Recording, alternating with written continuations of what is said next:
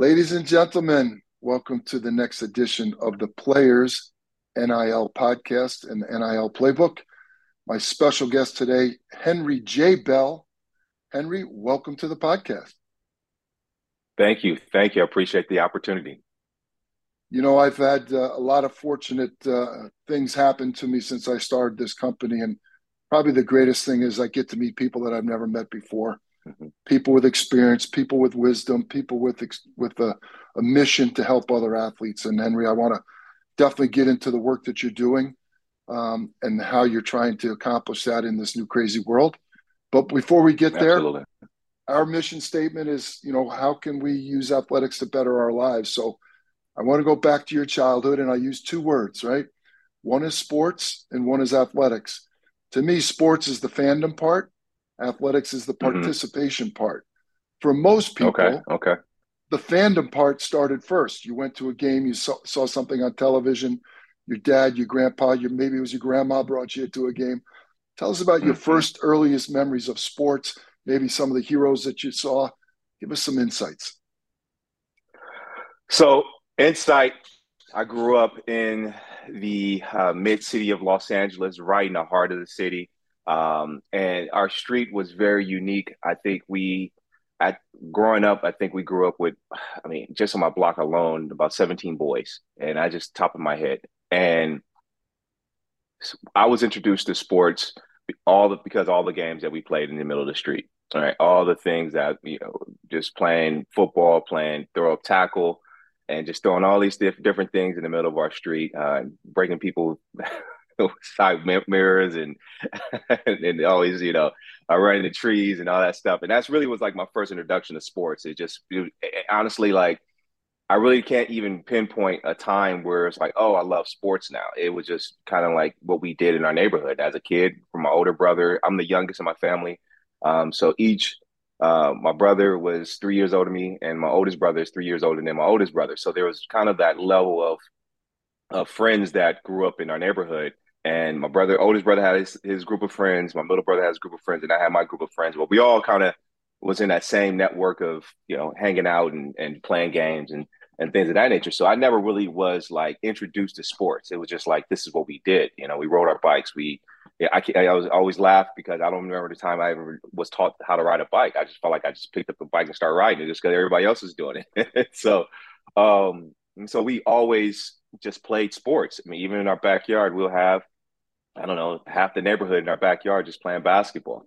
I just fell in love with with the game, with all sport, with all from basketball, football, even baseball. We just did it all. And that's where I fell in love with it and then started playing pop warner football and a whole new group of friends that I still have friends with to this day. And that's really was my introduction to sports. I love it. It's the great American way. Though some of those games could be very competitive in the backyard, I'm sure.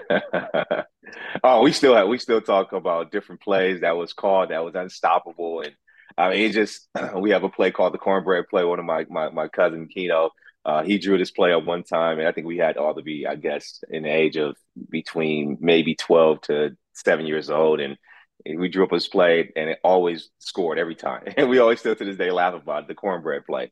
But that's the neighborhood. I mean, I don't want to say my neighborhood was very unique to other neighborhoods, but I haven't come across anybody who had that type of neighborhood where we're middle of the city and all we do outside is just play, play, play, play, play, and that's what we did. Yeah, well, 17 Yeah. boys will make it competitive. So you Oh, fall in love absolutely. with you fall in love with sports. You're friends with all the neighbors. You're competing. When did you know that now you're an athlete? Maybe I'm a half a step faster than that guy. I can jump a little higher than that dude. Like, when was it that it went, Ah, oh man, I think I could do something here? yeah, you know what? That's funny. I think I caught the Jordan bug. I mean, I think anybody in my age, I'm 45, 46 now, and so anybody in my age range who grew up and saw that 1988 dunk contest, and next thing you know, everybody in my age bracket was trying to dunk like Jordan, and I honestly I put a lot of work in as a young kid and really didn't realize what I was doing, but I just wanted to jump higher. And so I would set up.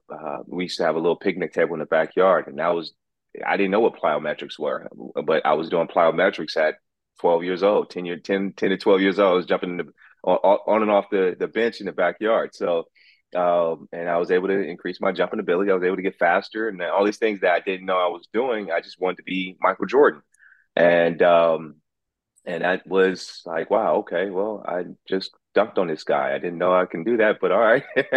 I just outran this kid, and so I was like, oh, I think I have something here. And then obviously you have your coaches that tell you, they start to see something in you, and they start to pick you up and start to make sure that you come to practice and do all the things you need to do to be successful. So I did have that, and your friends as well, and so yeah, it was probably around, I want to say 12, 13, where I really knew that I this was what I wanted to do. And I felt like I had the athletic ability to do it. Well, it was more than a commercial. Be like Mike, right? It was a Oh man. nationwide phenomenon, right? Everybody wanted It to be was a Michael. phenomenon. Yeah, yeah. I ate Wheaties every Saturday morning for a basketball game. And to this day, I would not touch Wheaties.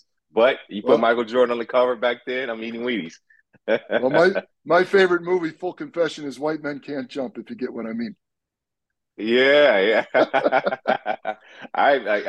That to me that's a myth because I had a bunch of my boys. I went to Montclair Prep High School and I had a bunch of my boys, man, who could jump out the gym, all white guys. So it's a little myth. It's a myth. Maybe It was handful of white guys can't jump, but there's a few that can do it. for me. It was reality. It wasn't a myth. So, um, Hey, don't so don't take it wrong, man. I saw some of my brothers that can't jump a lick, can't put a what they said they can't put a car under their feet. Yeah, so some of my good friends who are brothers they just can't jump at all. So it's not just the white guy. so you have this passion for sports. You realize you're talented. Tell us quickly about your athletic journey and how it created opportunities for you. You know, went to Montclair Prep. I had an opportunity. Actually, I went to a public school first, Hamilton High School. I'm sure you probably know the school, being from Southern California. But Hamilton High School was the school I was attending. And then one of my good friends, he had a cousin who played basketball at a private school at Montclair Prep. We all went to do a pickup game, and I got introduced to a gentleman named Mr. Jones. And Mr. Jones thought that, hey, you guys should come to the school. It was pretty much illegal recruiting when you really think about it. But he gave us an opportunity. He gave us an opportunity to get us out of the inner city and put us into a private school setting that had kids. I think I graduated a class of 90, and all 90 went to college. And so being in that environment just opened my eyes, and that the athletic world was a possibility because this school was the tradition of the school was all about athletics and athletic success. We won the CIF championship, things of that nature, and so from there, and it's in my book as well. I didn't really like early on. I didn't grasp academics, and athletics was always the go to, right? Academics was always second or third nature. So I struggled my senior year. Didn't pass my SAT, so I didn't have to go to a junior college, and which was actually a good thing for me in hindsight because I was able to develop. I was able to understand my role and understand the importance of academics. And so once I took it serious, then I had a good couple years at junior college, and then I got a scholarship at Purdue. And so it was just a journey. It was just one of those things where you had a lot of heartache, a lot of success, but a lot of heartache because the recruiting process was challenging for me because all the things I didn't do early on in my career from ninth, 10th grade, I didn't handle business. So and then not passing my SATs, all those things were kind of it just some setbacks and some very, very, very heavy disappointments that I had to take on and had to figure out how to get over and overcome. And I did. And so ended up going to Purdue, had a good career there. And again, I got sidetracked and get stay focused and then graduate. And so that's kind of led me into my, life after college, where it's like, okay, everything I went through, everything, all the struggles, how do I give back? And that's where I started creating my program called B2G Sports. So the second motto of our company is how do you use athletics to better the lives of the people around you? Right. For 20 plus years, you've put on high school camps, you've managed high school athletes personally, professionally, their families, you've guided them. tell us a little bit about your work and how the game plan, the book, came about. So the work we did was I mean, game changing, and really for the industry it's within the whole. Because right now, I mean, if you look around, everything that we created back in 2000, people are currently doing it still. Our elite camp was the first of its kind. In football, I'm pretty sure if you just think back into the 90s, early 2000s, football camps, I should say, was really geared to the masses. So you had, 400 or 500 kid camps. It was more of a money grab. I always thought it was more of a money grab. Out of that 400 or 500 kids, maybe there might be 10 to 15 that might be elite kids, but they're getting overshadowed because there's so many kids out there. So I saw that there was a void in the game, and with having a basketball background, I always admired Sonny Vaccaro. Didn't necessarily want to be him, but I always admired Sonny Vaccaro and what he did with the ABCD basketball camps and all those elite camps that he put on back in the day, where if you got invited, you were getting hands-on coaching from some of the best coaches in the game, and it's only a handful of guys that are there. So that's where you found the LeBron James, where you found the Kobe Bryants, where you found the Michael Jordans. So early 2000s, there was nothing like that in football. The only thing that was really close to that was the Nike Combine, but it was a combine. It wasn't a camp. You wasn't getting instruction. You wasn't getting, coached up. You were there for 4 hours running drills. And again, it's 300-400 athletes that are there. It might be elite, but there's no instruction. There's no hands-on. And I always felt that benefited the organizers more than the actual kids, because the kids are just testing. And so we created the B2G Elite Camp, which was a model of the ABCD basketball camp. And that was the first of its kind in football. And so early on, our goal was 65. The first camp we did, we only had 9 kids. But we knew that the format that we created, it was really geared to giving football players what to expect their first year of college. So as a football guy, I'm sure you remember rookie camp before all the veterans show up. It's just that the freshmen come in, they're there for a couple of days, and they kind of get that introduction, and they're out there on the field, throwing around, whatever, but they have in the classroom stuff about, okay, what to prepare for your first semester of college. So that's what we modeled. So we took the Sonny Vaccaro model of just invitation only, small group, no more than 65, and then we took the model of the first freshman ball, basically. So the first few days of a fall camp, and make that into a camp. And so the practices were identical to what you will get at a college camp, or college fall camp. And we also had at night, the business side of what to expect. So we had guest speakers come in from Marcellus Wiley to Paul Tannenbaum to Ramogi Huma, a lot of the big players at the time, and they will come in and talk to the kids about the in and outs. And so that's what we built. We built that foundation. Eventually, it caught wind to the nation in 2006, when we were the partner with Nike, and they did internal video, and basically what they wanted to see was what we're doing, and so they filmed this internal video that was just for their department, and they allow us to have a copy of it, and we put it on YouTube, and it went viral. And so I think in the first 2 weeks, we had like maybe 2 million views, and Nike pulled it down. Nike made us pull it down. We put it back up, though. It's back up, and I think still is like almost 300,000 views on it. And so when Nike put it back up, I mean, he took it down, and the reason why they took it down, because it was basically for their internal use. They didn't want it to get out.